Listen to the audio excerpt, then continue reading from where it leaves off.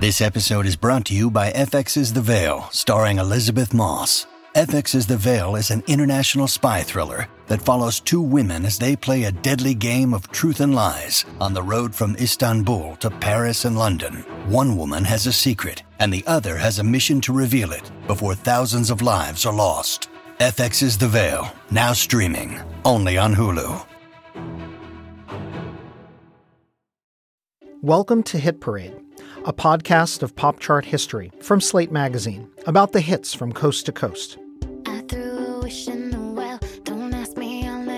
I'm Chris Molanphy, chart analyst, pop critic, and writer of Slate's Why Is This Song Number One series.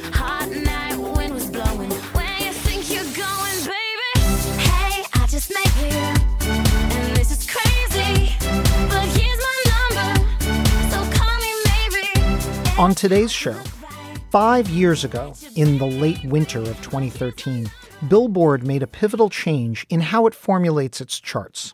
They added YouTube data to the Hot 100, more than 7 years after the launch of the online video service, and more than 30 years after the launch of MTV.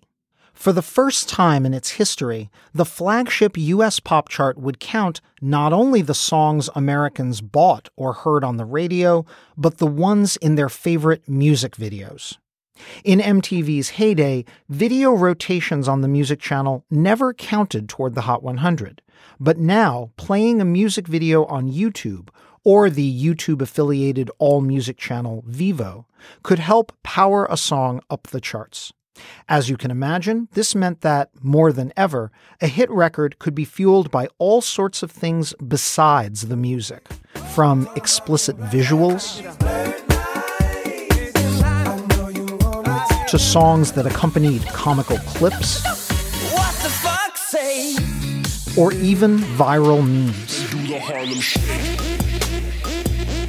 But arguably, within the first year of the new YouTube-fueled Hot 100, no artist benefited more from the new rules than a young Disney Channel-incubated pop star looking to grow up her image in a hurry, Miley Cyrus.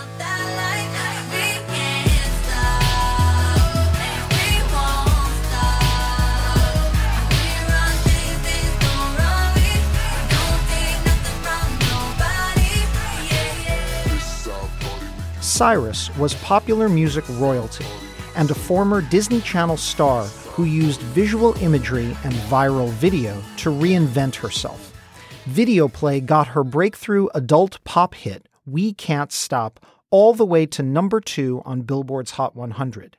And an even more eye-popping video got her all the way to the top of the chart. I came in like a wrecking ball. I never hit so hard in love. All I wanted was to break your walls. All you ever did was wreck me.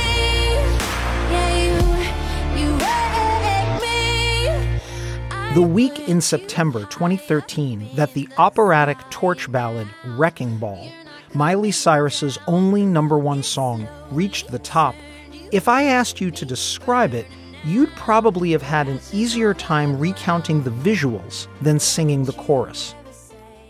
Indeed, throughout pop history since the 1980s, numerous chart toppers have been led by eye-catching videos, which, at times, are more memorable than the song. At least at first. But video play also helped break songs that later became enduring.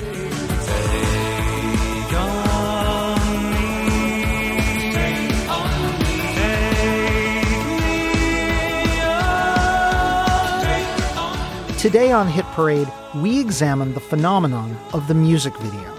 How does it make songs hits? How has it changed over the years? And what happens when songs that start as visual memes become audio wallpaper across the country? These questions apply to dozens of Hot 100 hits, but we can provide some answers by examining the very recent past and focusing on an artist and a number one hit that the pop world underestimated, even after the song went to number one, which it did twice. Don't you ever say I just walked away. I will always always want you. I came in like a wrecking ball. I never And that's where your hit parade marches today. 2 different weeks in 2013. The week ending September 28th, when Wrecking Ball by Miley Cyrus leapt all the way to number 1, and the week ending December 14th, nearly 3 months later, when that same song went back to number 1. In so doing, Wrecking Ball set an all-time Hot 100 record for the longest gap at number 1 for a song in a single chart run. But it also proved something more subtle. Wrecking Ball was going viral, but Wrecking Ball was also enduring. A pop song could be both a flash in the pan and a permanent fixture.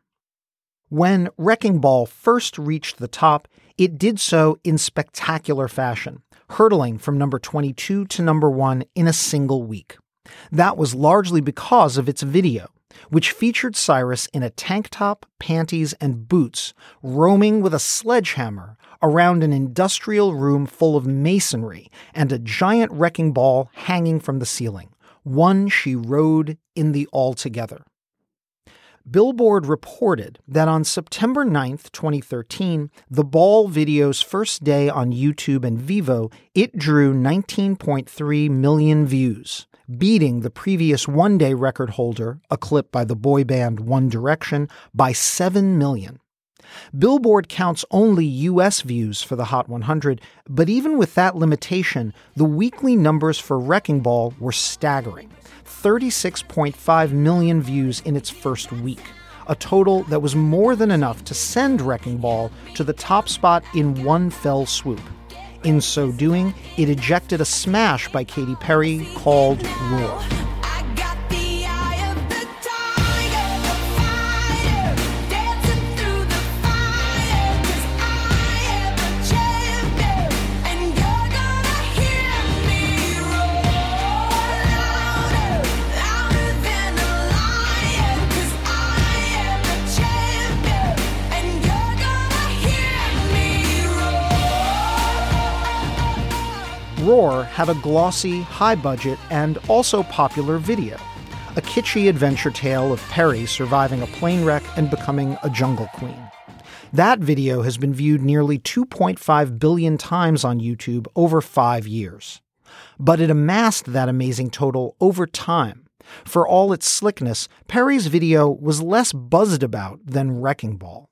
After taking over the number 1 spot from Perry, Miley Cyrus's new hit remained at number 1 for just one more week before succumbing in early October to Lord's smash hit Royals. And we'll never be royals. It's running our blood. Royals 2 had a fairly popular video, a minimalist clip of the then 16-year-old singing dead on to the camera while a pair of young male actors laze about and box each other in a near-empty apartment.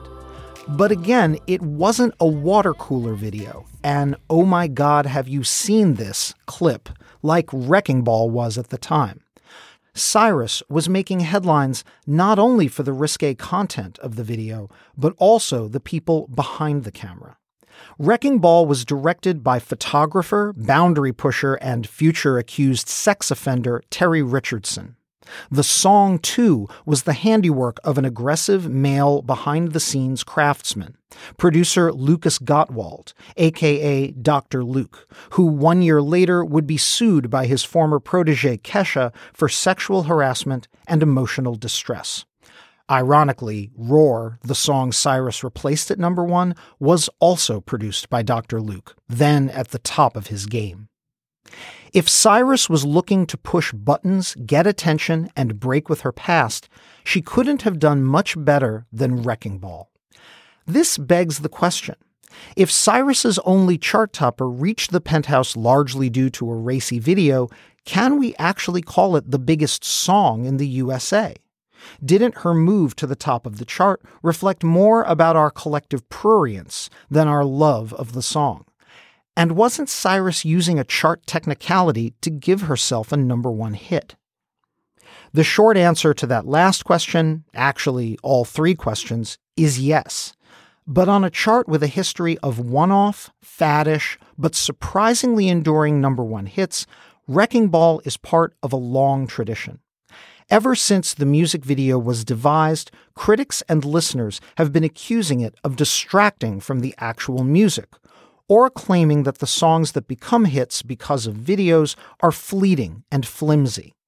But there's plenty of evidence to the contrary. I heard you on the wireless back in 52, lying awake intently tuning in on you. That's Video Killed the Radio Star, the only US top 40 hit for British duo The Buggles, super producer Trevor Horn's project with keyboardist Jeff Downes. And it scraped the American top 40 in, would you like to guess? Nope, nothing with an 8 in front of it. The video that would famously launch MTV in 1981 spent its only week on America's hit parade in mid-December 1979. There are 3 debut songs in this week's survey. The first of them is by the English duo of Trevor Horn and Jeffrey Downes. They call themselves The Buggles. Here they are at number 40 with a bit of social commentary called Video Killed the Radio Star. Horns and Downes' new wave ditty was, in effect, launching the 1980s just before the ball dropped and ended the 1970s.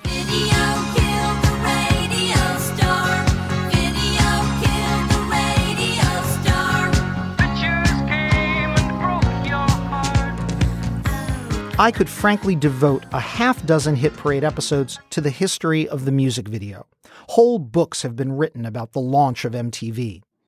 What we're going to focus on in this episode, however, is the chart impact of the music video, primarily on the Hot 100. The day MTV launched on cable TV, Saturday, August 1st, 1981, the number one song on America's flagship pop chart was this. You know I wish that I had Jesse's girl. I wish that I had Jesse's girl. Where can I find a woman like that? I'll play along with the Jesse's Girl was by Rick Springfield, a guy so telegenic he was crossing over from a soap opera, ABC's General Hospital. Appropriately, Jesse's Girl came packaged with a fairly slick music video for its day. So, the perfect chart topper for the launch of MTV, right? Except Springfield had made it this far without the help of an all-video channel. And Jesse's Girl was out of the number one spot in just 1 week. MTV had no real impact on Springfield's chart triumph. Indeed, on the first day of MTV programming, the channel didn't play the video for the number one song in America even once.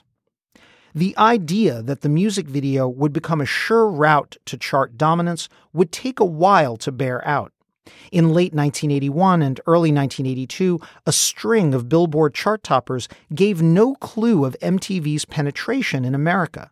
Several number ones in this period, including Endless Love and Chariots of Fire, didn't even have official music videos at all.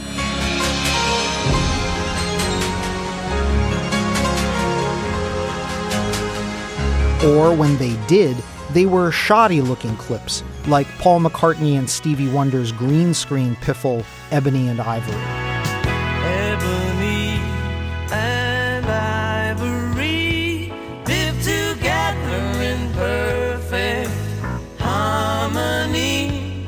These early videos, most shot on cheap-looking videotape, didn't play much of a role in the song's hit potential. It took about a year and 10 more number one hits after Rick Springfield for MTV to finally affirm its chart clout.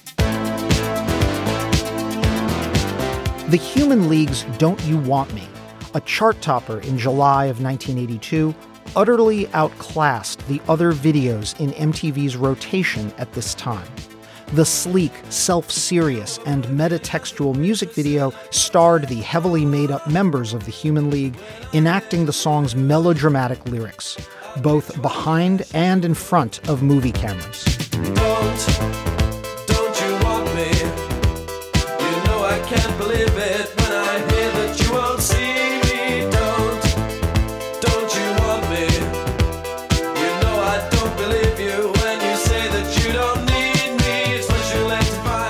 be sure, Don't You Want Me is an irresistible pop song, but it almost surely never would have dominated the US charts in the summer of '82 if it hadn't been for that video and for MTV. Prior to this moment, UK new wave was still pretty deeply unfashionable in the US. The list of songs we now consider turn of the 80s Britpop classics that missed our top 10, our top 40, or even the entire Hot 100 is long and bewildering. From I Don't Like Mondays to Love Will Tear Us Apart, Mirror in the Bathroom to Tempted, Just Can't Get Enough to A Town Called Malice, none of them major American hits in their day. Remember, even Video Killed the Radio Star, now considered a new wave classic, only peaked at number 40 in America in 1979. With Don't You Want Me, the Human League essentially created the MTV to radio feedback loop, and the imminent U.S. dominance of such new romantic acts as Culture Club and Duran Duran became conceivable.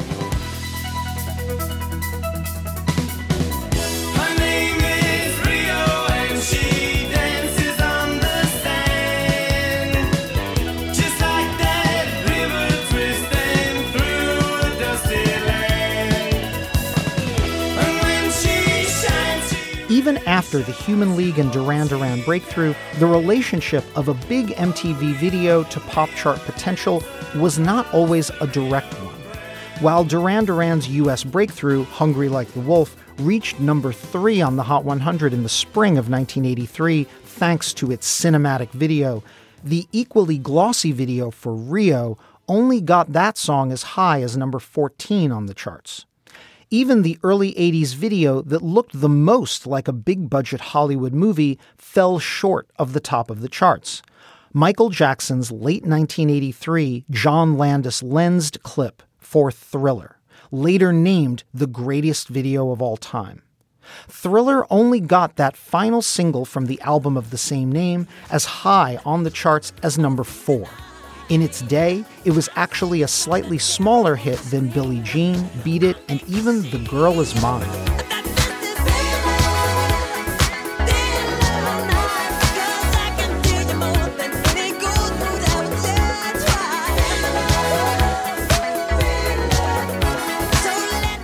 Of course, if televised music video play had counted for the Hot 100, Thriller surely would have been a number 1 hit.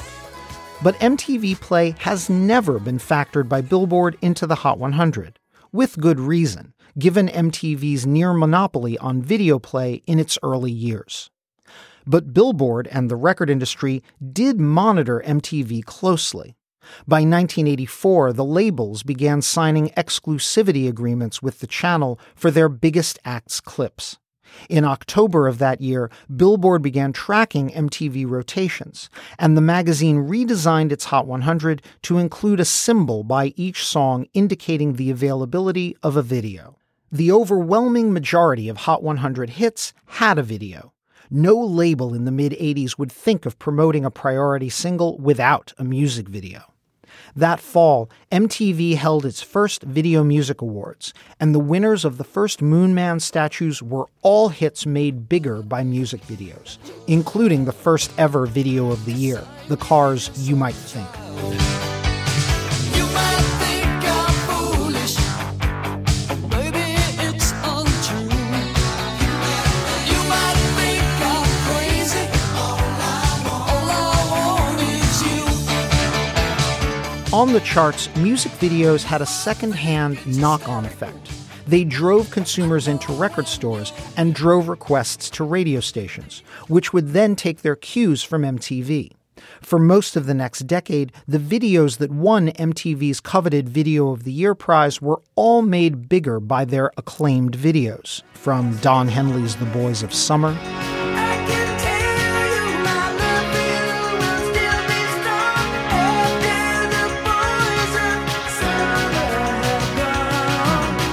to INXS's Need You Tonight. I need you tonight, 'cause I'm not sleeping. There's something about you, girl, that makes me sweat. And the winningest video of MTV's first decade reinvented the career of an artsy British singer who'd never cracked the chart's upper reaches, let alone topped the Hot 100.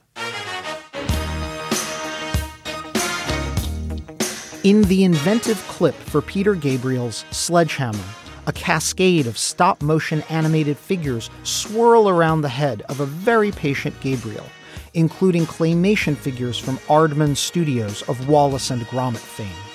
The Steven Johnson directed clip was the most acclaimed of MTV's first decade, and it rebooted Gabriel's career. The former leader of Genesis in the 70s, when they were still a prog rock band, Gabriel was not a major hitmaker. He had scored one prior top 40 hit, the brooding Shock the Monkey, another song with a cinematic quality video that reached number 29 in 1983. But the innovative Sledgehammer video took Gabriel to a whole other level of fame. It broke into the Billboard Top 10 in June of 1986, and by late July was the number one song in America. As Gabriel himself told Rolling Stone, quote, "I'm not sure that it would have been as big a hit without that video, because I think it had a sense of both humor and fun, neither of which were particularly associated with me. I think I was seen as a fairly intense, eccentric Englishman," unquote. At the 1987 Video Music Awards, Sledgehammer walked away with 9 MTV Moon Men, still an all-time VMAs record.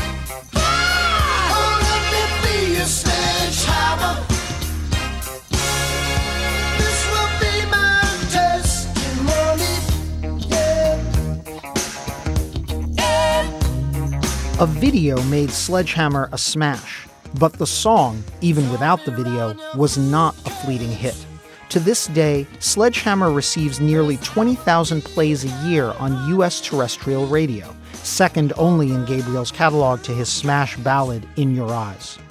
The same goes for another video-fueled mid-'80s song that has proved equally enduring.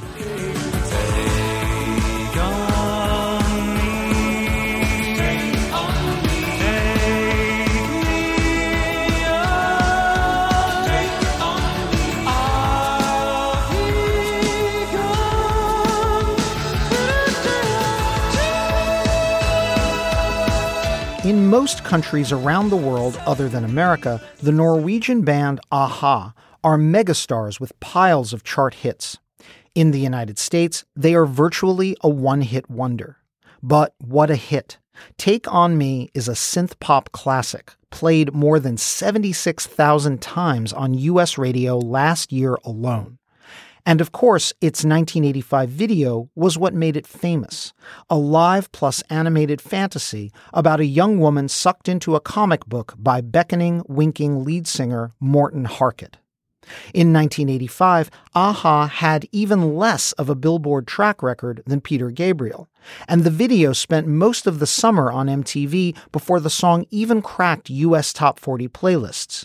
Even after it reached the Hot 100 in July, Take On Me took the better part of 4 months to scale the chart, finally reaching number 1 in October 1985.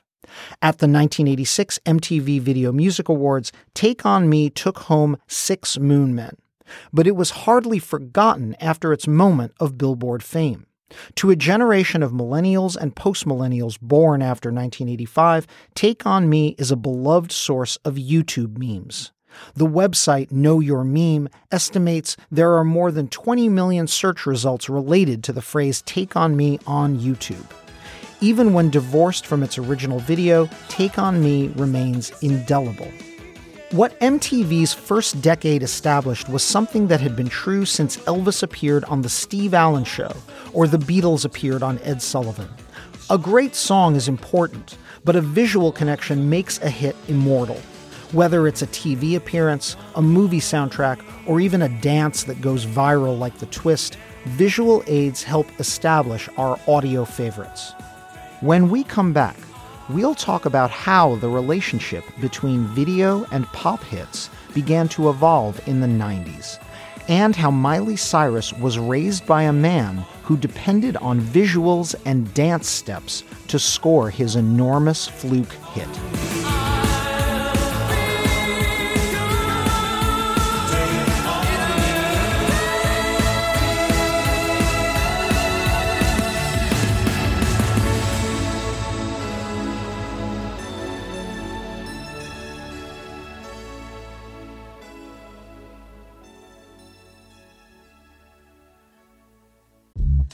Apple Card is the perfect cashback rewards credit card. You earn up to 3% daily cash on every purchase every day. That's 3% on your favorite products at Apple, 2% on all other Apple Card with Apple Pay purchases, and 1% on anything you buy with your titanium Apple Card or virtual card number. Visit apple.co/card calculator to see how much you can earn. Apple Card issued by Goldman Sachs Bank USA, Salt Lake City branch, subject to credit approval. Terms apply. When you need mealtime inspiration, it's worth shopping Kroger, where you'll find over 30,000 mouth-watering choices that excite your inner foodie. And no matter what tasty choice you make, you'll enjoy our everyday low prices, plus extra ways to save, like digital coupons worth over $600 each week. You can also save up to $1 off per gallon at the pump with fuel points. More savings and more inspiring flavors make shopping Kroger worth it every time. Kroger, fresh for everyone. Fuel restrictions apply. By the 90s, the connection between glossy music videos and chart success began to fray, given the rise of genres like alt-rock that did better on MTV than on Top 40 radio, and the channel's gradual move away from music videos in favor of reality TV shows like their juggernaut The Real World, which premiered in 1992. In the late 90s, the rise of teen pop, coinciding with the launch of the midday MTV after-school show Total Request Live, did reconnect the Hot 100 with video ubiquity, even if TRL wouldn't play more than a minute or two of a Christina Aguilera or Backstreet Boys clip before cutting to host Carson Daly. If you wanna be with me, baby, there's a price to pay. I'm a genie in a bottle. You gotta rub me the right way. Many of the just-minted pop stars of the new millennium had actually been incubated on TV, even before they appeared on MTV. With fewer hours of MTV's broadcast day now devoted to music videos, the recording industry sought other avenues for gestating pop stars. Avenues like kids' television. Roughly a dozen major pop stars over the next 2 decades would be launched to fame on children's TV, most of them on the Disney Channel. That included new Mickey Mouse Club alumnae Aguilera and Britney Spears, and Mouseketeer alumnus Justin Timberlake of NSYNC.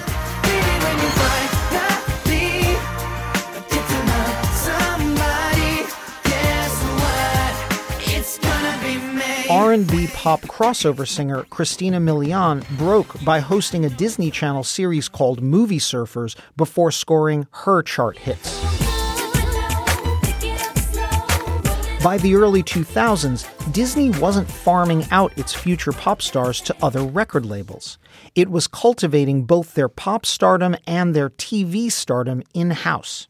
Hilary Duff was a star on Disney's Lizzie McGuire while topping the Billboard album chart. Let the rain fall down and wake my dreams. Let it wash away my sanity. 'Cause I wanna feel the thunder, I wanna now scream. Let the rain fall down, I'm coming clean.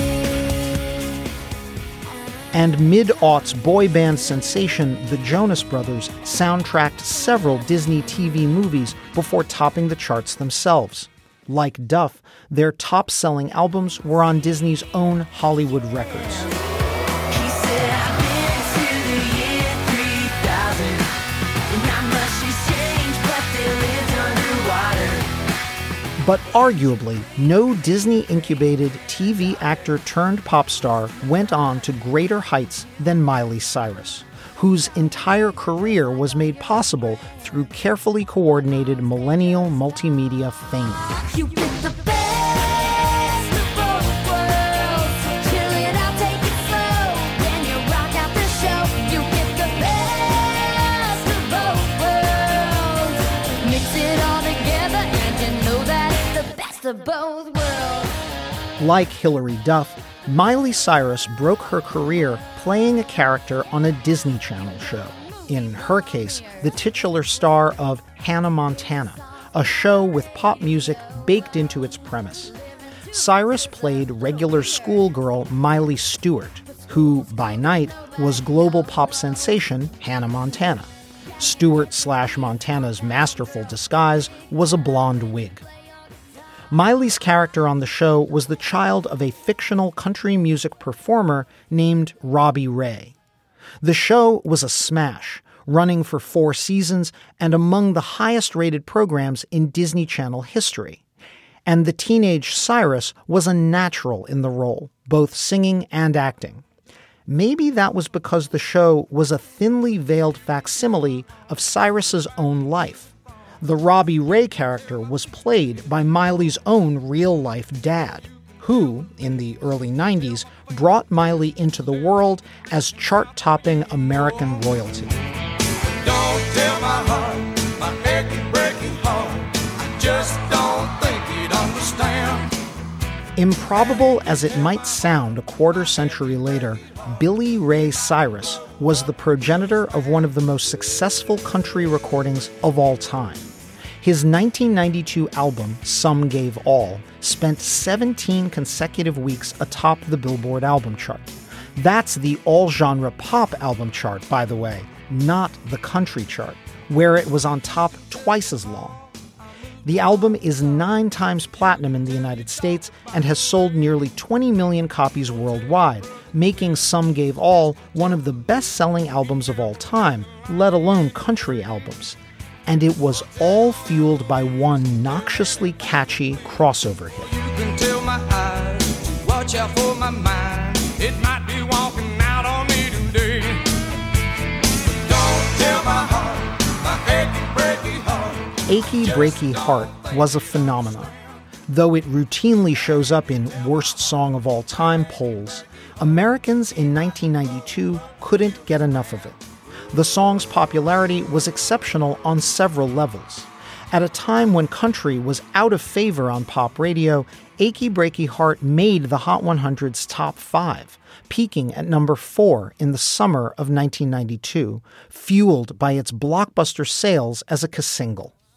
While the country format in the 90s was selling exceptionally well in general, many country hits, even by such megastars as Garth Brooks, didn't have music videos at all. I'm shameless. Honey, I don't have a prayer. Every time I see you standing there, I go down upon my knees. By contrast, Achy Breaky Heart was sold to the public thanks to its video, which featured Billy Ray in his best Chippendales-style beefcake outfit. More significant was the dancing. The video introduced a specific country line dance to go with Achy Breaky, and it spawned a line dance fad that took over clubs and honky-tonks across America. Within a year, other country superstars, such as duo Brooks and Dunn, were scoring with line dance hits of their own, complete with videos that practically instructed viewers on the steps. Oh, Cadillac, blackjack, baby, meet me out back, we're gonna boogie. Oh, get down, turn around, go to town, boot, scoot, boogie. Miley Cyrus was born in November 1992, with the country line dance fad her father spawned in full swing, and his album still lodged in the top 10. Though Billy Ray Cyrus would never have a hit quite as big as Achy Breaky Heart again, it was his only country number 1, he was a fairly steady Nashville hitmaker for the rest of the 90s and early 2000s, as Miley grew into a child star. Like her dad, Miley would ultimately use viral video and a frisson of sexual energy to reinvent her career. But first, she had to escape the gravitational pull of Disney, which, in a carefully coordinated battle plan, began breaking the real-life Miley Cyrus as a legitimate pop star while she was still acting as her alter ego, Hannah Montana. The next time we hang out, I will redeem myself. My honey can't rest till then. Whoa, whoa, I can't wait to see you again. The mid-aughts was a bit of a strange time to launch a career as a pop starlet. because the machinery of hitmaking had changed. After the launch of Napster at the turn of the millennium, which we talked about in our Great War Against the Single episode of Hit Parade, industry sales had begun to crater. And with millions of consumers now tethered to white iPod earbuds, the recording business was navigating a radically changed chart landscape. By the mid-2000s, the music video was, if not dead, in fairly critical condition. MTV was no longer playing videos on any but a couple of brief spots in its schedule, mostly in the wee hours of the night. And through about 2005, sharing music videos online was a tedious and bandwidth-hogging effort. But 2005 is when all that began to change. Lazy Sunday, wake up in the late afternoon. Call Parnell just to see how he's doing. Hello, what up, Parn? Yo, Sandberg, what's cracking? You thinking what I'm thinking? Party up, man, it's happening. YouTube was the brainchild of several former employees of PayPal who wanted to make video sharing easy on the internet in a broadband-enabled world. They were actually initially inspired to create the site by pop music's equivalent of the Zapruder film, the Justin Timberlake-Janet Jackson Nipplegate controversy at the 2004 Super Bowl. As millions of Americans scoured the web trying to find playable video of the offending incident after broadcast TV had scrubbed it from their air, the YouTube founders figured there had to be an easier way to share video. Launched in early 2005, YouTube was live for several months before a faux music video on a December 2005 episode of Saturday Night Live served as an unwitting proof of concept for the technology. Lazy Sunday was a rap song about a pair of layabout New York City residents who spit rhymes about their quotidian plans to work off a weekend hangover at a Narnia movie. It was rapped by SNL cast members Chris Parnell and Andy Samberg, the latter a new addition to the cast who'd made his bones writing parody songs as part of the comic trio The Lonely Island. When Lazy Sunday landed on a pre-Christmas episode of SNL, it instantly went viral, and dozens of viewers uploaded bootleg copies of the hilarious video to YouTube. 206, 012, like a dozen. I told you that I'm crazy for these cupcakes, cousin. Yo, where's the movie playing? Upper West Side, dude. Well, let's hit up Yahoo Maps to find the dopest route. I prefer MapQuest. That's a good one, too. Google Maps is the best. True that. Double true. The millions of views these videos racked up as Lazy Sunday made the rounds on blogs and early social media sites like LiveJournal, MySpace, and the then new Facebook proved not only that YouTube had cracked the code for online video sharing, but that YouTube's ideal content, professionally produced, appropriate in length, and inherently shareable, was the music video. In the second half of the aughts, the music industry would battle YouTube for the piles of unauthorized music content that found its way to the site, which was making the fledgling service rich, eventually leading to their acquisition by Google, but none of which the industry was monetizing. It took until 2009 for the record business to find a way to get in bed with YouTube with the launch of Vevo, an all-music site that used YouTube's video sharing technology, cross-posted its content across both sites, Vevo and YouTube, and generated advertising revenue against music videos for the first time. By the way, this was arguably the first time the music business had directly monetized music videos, period. In the 80s heyday of MTV, in a move the business later came to regret, the labels gave away their videos to the cable channel for promotional purposes. One of the first artists to benefit from the 2009 launch of Vevo was Miley Cyrus, who, by this point, was in her penultimate season on Hannah Montana and successfully scaling the Hot 100, not as Hannah, but under her given name. As Miley Cyrus, the emerging star first breached the Pop Top 10 in 2008 with See You Again, a song that took 5 months to squeak to number 10 on the Hot 100. But by the summer of 2009, Miley was becoming a regular hitmaker.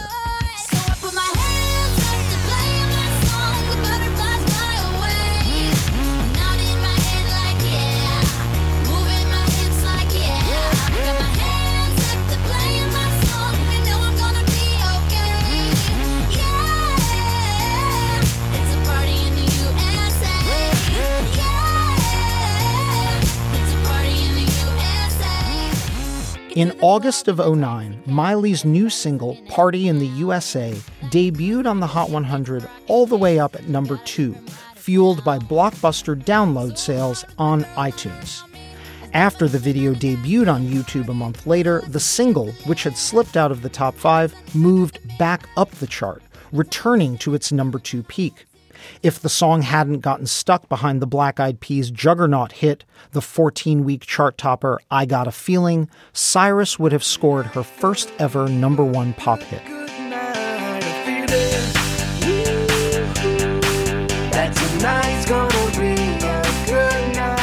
None of Miley's YouTube views actually counted toward the Hot 100 in 2009.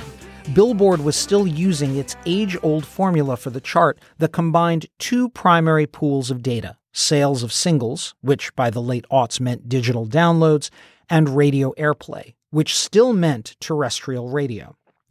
But in the 2010s, Billboard would begin expanding the formula for the Hot 100, taking into account a wider array of data streams. Spotify and other streaming services were added to the Hot 100 in 2012. Because Spotify was still only about a year old in America to that point, early on-demand audio streaming didn't have an enormous chart impact at first. Indeed, in the early 10s, most of the music streaming and sharing action was on YouTube.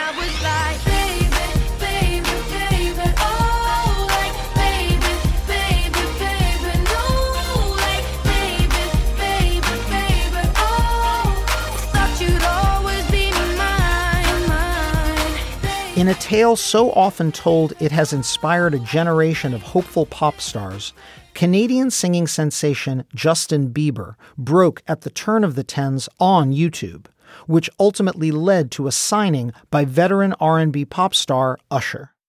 In 2010, the then 15-year-old Bieber issued the single Baby, which became the first video of any kind on YouTube to break 500 million views. Again, none of that counted for the charts, but all the viral attention helped turn the song, which received only modest airplay on tween Averse top 40 radio stations, into a huge seller. Baby reached number 5 on the Hot 100 in the winter of 2010 and went on to sell 4 million copies. Not bad for a song whose fan base was largely in middle school. But within a couple of years, YouTube and social sharing would snowball into even bigger chart hits.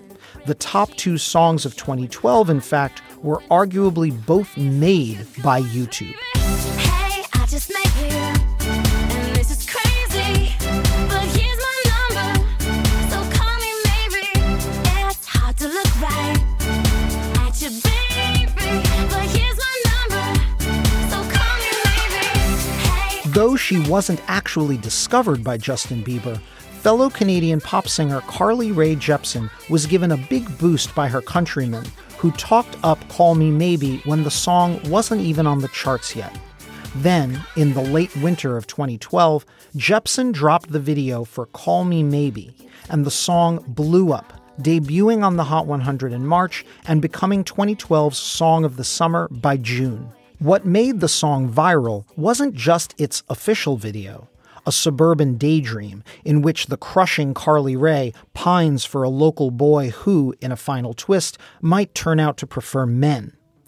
It was also a swarm of viral user videos, everything from members of the 2012 U.S. Olympic team to an assortment of Sesame Street Muppets, uploaded lip dubs and covers of the song to YouTube, all of which fueled the song's blockbuster sales and airplay. A similar phenomenon fueled the rise of a much quieter 2012 number 1 smash.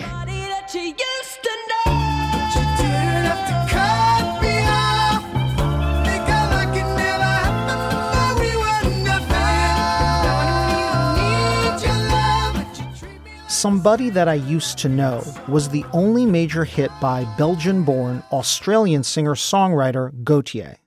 But it wound up being America's number 1 song for all of 2012, an eventual Grammy winner for Record of the Year. And again, YouTube played a major role in making it a sleeper hit. Gautier's original video for the Aching Ballad, a breakup lament featuring avenging counterpoint vocals by female singer Kimbra, first appeared on YouTube in the late summer of 2011. The arresting clip was simple: naked figures of Gautier and Kimbra in an empty room enacting their breakup with wounded expressions and strategically applied body paint.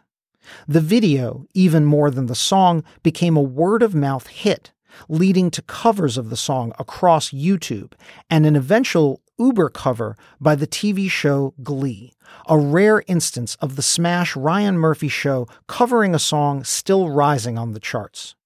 By the spring of 2012, Somebody That I Used to Know began an 8-week run atop the Hot 100, and the video was eventually watched more than 1 billion times. It still ranks among the top 100 clips in YouTube history. Again, as of 2012, none of this YouTube activity actually counted directly for the Hot 100. It made those songs sell better and, in turn, show up on radio playlists, which fueled them up the charts. But both Call Me Maybe and Somebody That I Used to Know were catchy pop songs by foreigners well suited to the American airwaves. What if a song was a YouTube phenomenon, but almost none of its lyrics were in English? And what if that video wound up being, for its day, the biggest YouTube sensation of all time? Oppan Gangnam Style. Gangnam Style. Gangnam Style by Psy, like Achy Breaky Heart 2 decades earlier, was a pop phenomenon. Also like Achy Breaky Heart, it even came with a little dance, a sort of horsey riding maneuver by the playfully rotund South Korean artist Psy that, come to think of it, looked a lot like a country line dance. The hilarious video for Gangnam Style, which observers of South Korean culture pointed out was actually a sly satire of materialistic East Asian consumerism, was the first clip on YouTube to surpass 1 billion views. It also sold more than 5 million copies in America, making it a serious Hot 100 hit, basically the biggest K-pop track in U.S. history. At its peak, Gangnam Style had so penetrated American culture that it ranked 12th on Billboard's weekly radio songs chart. Remarkably strong airplay for a song whose lyrics were 98% in Korean. And for more than a month, Gangnam Style was America's top-selling download. If YouTube views had counted for the Hot 100 in 2012, Psy would have had K-pop's first ever American chart topper. Instead, the song peaked at number 2 on the Hot 100, stuck behind a Maroon 5 song, One More Night, that was a terrestrial radio smash. So I cross my heart and I hope to die, that I'll only stay with you one more night. And I know I said it a million times, but I'll only stay with you one more night. Try to tell you no. By 2013, Psy would be within his rights, thinking he'd gotten robbed. Because 2 months into the new year, Billboard finally, officially added YouTube data to the Hot 100. 54 years after the Hot 100 was founded, and more than 30 after the launch of MTV, video plays finally counted on America's pop barometer. The very first week they made the rule change, a new song with very little radio airplay and only modest download sales shot to number 1, EDM DJ Bauer's viral phenomenon, Harlem Shake. They do the Harlem Shake. Unlike hits by Gautier or Psy, what made Harlem Shake a smash wasn't actually its original official video by Bauer. It was the hundreds of videos and the tens of millions of views of people in gangs of dozens doing the silly, pelvic-thrusting, oddly white people beloved Harlem Shake dance. Harlem Shake, the song, benefited from Billboard's new chart rules, which were exceedingly populist. Not only were plays of official, label-sanctioned videos on Vevo now chart legal, but YouTube fan videos incorporating at least half a minute of the original recording also counted for the chart. Bauer became an instant Hot 100 chart topper thanks to some 100 million video views that included some portion of the song, most of them viral fan videos. Bauer would never have another Hot 100 hit, and while Psy would release other smash viral videos, none came close to topping the Hot 100 after Gangnam Style. After the YouTube rule took effect on the Hot 100, the question was, what superstar artist would be the first major beneficiary from viral video and YouTube chart data? The answer was a former Disney princess who'd been off the radar since her TV show went off the air.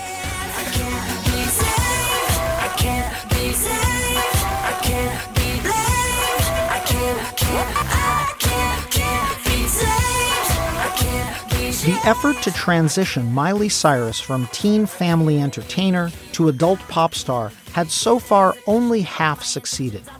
A 2010 single and album issued just as Hannah Montana was going off the air, each with the gently ribald title Can't Be Tamed, spent only a week or two apiece in Billboard's top 10 before tumbling down the charts. Clearly, Miley concluded, if she was going to be taken seriously as a boundary-pushing adult, she was going to have to go further than such mild provocations. She took 3 years off before coming back with her catchiest pop song and most daring video yet.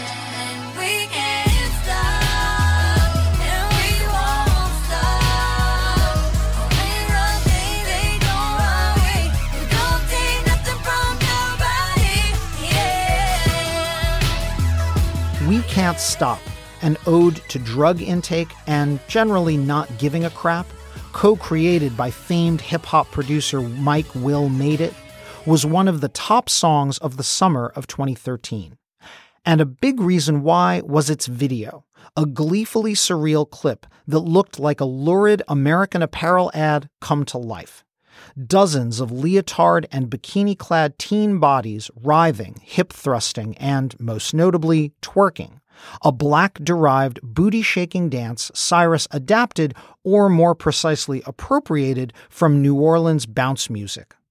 The song, fueled in part by tens of millions of video views, reached number 2 on the Hot 100 in July of 2013. It was only held out of the number 1 spot by summer 2013's Top Song, a track that also benefited from a video sporting acres of unclad flesh. Can't let it get past me. No far from plastic. Talking about getting blasted. Robin Thicke, who, like Miley Cyrus, had been born into a showbiz family, the son of TV stars Alan Thicke and Gloria Loring, had been scoring blue-eyed soul hits on the R&B chart for about a decade. But Blurred Lines, his collaboration with Pharrell Williams in a knowing homage to Marvin Gaye's 1977 number 1 hit, Got to Give It Up, was Thicke's biggest ever pop crossover hit. Again, its music video played a role, a not safe for work R-rated clip that, in its uncensored form, featured topless supermodels cavorting next to Thicke and Williams. At the very end of summer 2013, Thicke and Cyrus, progenitors of 2 of the summer's top hits and literally most sensational videos, teamed up for a mashup performance on MTV's Video Music Awards. It generated huge ratings and spawned dozens of think pieces. Thicke's half of the performance was relatively tame. It turned out Blurred Lines was considerably less risque and less interesting without its video. But it was especially so compared with Cyrus, who stole the performance and the VMA show with her rendition of We Can't Stop, accompanied by an army of African-American twerkers who backed up Miley while she backed that thing up. Cyrus was hounded in the press for her cultural appropriation. But the ginning up of controversy was only good for the Miley business, and it proved a perfect setup for Cyrus's next single and even more flesh-bearing video, which debuted just days later. I can't live a lie, running for my life. I will always want you. I came in like a wrecking ball. I already talked at the top of our show about how record views of the official Wrecking Ball video in September 2013 powered the song to number 1 from outside the top 20, usurping pop queen Katy Perry in the process. What I didn't mention was how the song went back to number 1 3 months later in December. And yet again, it had everything to do with YouTube. So disturbing.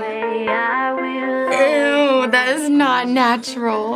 I think this is Omega. It's amazing the confidence he has in himself. In late November 2013, YouTuber Stephen Cardinal uploaded a supercut video of himself wearing just his underwear and a bushy beard, lip-syncing Wrecking Ball to dozens of unsuspecting users of Chat Roulette, a then-new, momentarily popular video chat service which linked random users. For a trip to the Wayback Machine of 5 years ago, we'll link on the Hit Parade show page to an episode of Slate's Culture Gabfest in which the Gabfesters try Chat Roulette and are mostly traumatized by the results. Anyway, in his take on Wrecking Ball, the shaggy-haired Cardinal parodied virtually every part of the original Miley Cyrus video, complete with him in his birthday suit riding a wrecking ball. His YouTube compilation captures viewers' reactions on the left side of the screen, most of them delighted but flabbergasted. Because Cardinal's video contained the original audio of Cyrus's hit in full, views of the clip in the United States counted for the Hot 100. And for 1 week, there were a ton of them. Billboard estimated for the chart week of December 14th, 2013, more than half of the 18 million weekly streams tallied by Wrecking Ball were for Cardinal's video. That alone was enough to push Wrecking Ball back to number 1 on the Hot 100, where it ejected the song that 9 weeks earlier had actually replaced it on top, Lord's Royals. It was Miley Cyrus's third and final week on top of the big chart. This all brings us back around to the questions I asked at the top of the show. Is Wrecking Ball, as a song, a real hit? If millions of people are trolling YouTube to gaze upon naked flesh, either Cyrus's flesh or her devoted doppelganger Stephen Cardinal, is the Hot 100 accurately measuring a big hit song or just a meme? To me, the success of Cardinal's affectionate, comical video actually strengthens the argument that Wrecking Ball was a for-real hit. If you watch Cardinal's supercut, his fellow Chat Rouletters are singing along melodramatically to Cyrus's ballad, and they know every word. It's the MTV era all over again, now made more participatory, like we've all been invited into the hormonal fishbowl of Total Request Live. Or, to ask more directly, does sex sell? It always has. Does sex in a video make a song a hit? Of course it does. But whether the song is by Miley Cyrus or, say, George Michael in 1987, or Madonna in 1990, or even Sisqó in 2000, Let me see that song.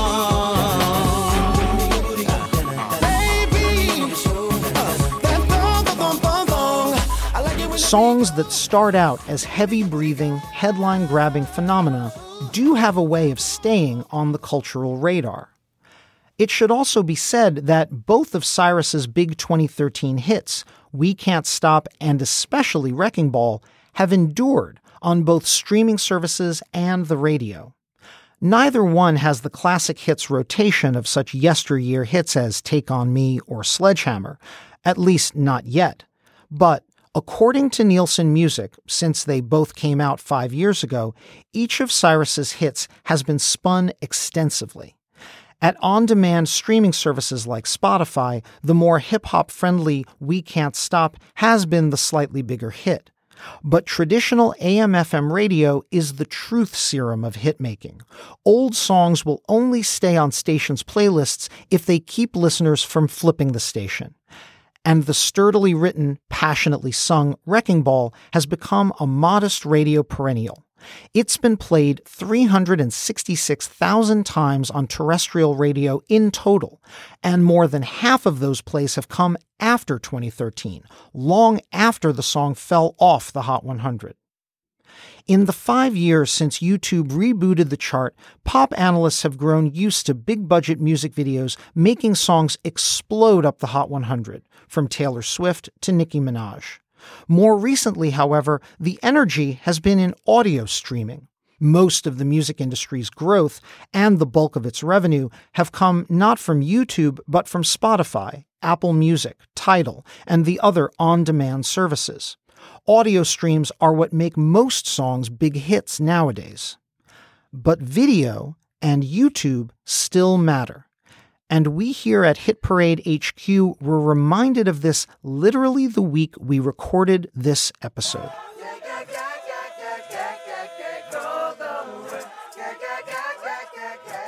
As I speak, the number one song in the country, a song that actually debuted in the top slot just days ago, is by the multi-hyphenate actor, singer, and rapper Donald Glover, under his nom de rap, Childish Gambino. His shocking, disturbing, inflammatory, and unforgettable video for This Is America, an indictment of our culture in the age of gun violence and social media, premiered in early May 2018, the same night Glover debuted the song on Saturday Night Live. In its first week, This Is America was watched more than 85 million times on YouTube. This is America. According to Billboard, of the 65 million U.S. streams that pushed the song to number one, the America video accounted for more than 2/3 of that total. In other words, Americans have been watching the video even more than they have been streaming the song. Look how I'm living now. Police be tripping now. Yeah, this is America. Guns in my area. I got the strap. I gotta carry 'em. Yeah, I'ma go into this. Divorced from its video, This Is America is a jarring, lurching song. It is also memorable and oddly catchy. While it may seem difficult at first to picture the song in regular radio rotation, Billboard reports that This Is America, in its first week, amassed a terrestrial radio audience of nearly 10 million, mostly on R&B and hip-hop stations. Will it cross over to more stations, particularly at Top 40 pop radio? Will This Is America endure as a song, or just as 2018's video-driven conversation piece? It's far too soon to say. But one thing is assured. Childish Gambino is now down in the record books as having a Hot 100 number one hit. And if there's one thing we've learned from number one songs throughout the video age, from Don't You Want Me to Sledgehammer, Call Me Maybe to Wrecking Ball, great videos can make songs legendary. On my Kodak. Black. Ooh, know that. I hope you enjoyed this episode of Hit Parade. My producer for this month was Steve Lichtide, who is also the executive producer of Slate Podcasts. And we also had help this episode from Danielle Hewitt. Our senior producer is TJ Raphael, and the managing producer of Slate Podcasts is June Thomas. Check out their roster of shows at slate.com/podcasts. You can subscribe to Hit Parade wherever you get your podcasts, in addition to finding it in the Slate Culture Gabfest feed. If you're subscribing on Apple Podcasts, please rate and review us while you're there. It helps other listeners find the show. Thanks for listening, and I look forward to leading the Hit Parade back your way. Until then, keep on marching on the one. I'm Chris Malanphy. You just a black man in this world. You just a buckhole, hey. You just a black man in this world. Living expensive foreign, hey. Just a big dog, yeah. My Kindle came in the backyard. From a barbarian life to a dog.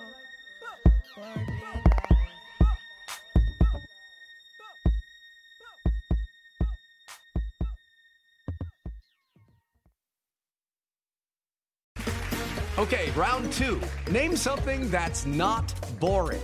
A laundry? Ooh, a book club. Computer solitaire, huh? Ah, sorry, we were looking for Chumba Casino. That's right. ChumbaCasino.com has over 100 casino-style games. Join today and play for free for your chance to redeem some serious prizes. ChumbaCasino.com. No purchase necessary. Void where prohibited by law. 18 plus. Terms and conditions apply. See website for details. Hi, this is Dahlia Lithwick, host of Slate's legal podcast, Amicus. If you're listening to this show, you might be interested in Amicus's live show that we're hosting in Washington, D.C. on Tuesday, May the 14th. My colleague, Mark Joseph Stern, and I will be talking to some amazing guests, including Sherrilyn Ifill and a sitting state Supreme Court justice, all about how originalism, a relatively recently invented way of interpreting the Constitution, has taken over the Supreme Court and radically reshaped the law. It's been doctrinal rocket fuel for the conservative legal movement and facilitated the rolling back of abortion rights, the expansion of gun rights, and the obliteration of the separation of church and state. And as another wildly consequential Supreme Court term careers to its end, the court's originalists are on a tear. But there's something you can do about it, and we hope you'll join us in D.C. on May 14th to explore the possible pathways out of the current situation. Go to slate.com/amicuslive for tickets.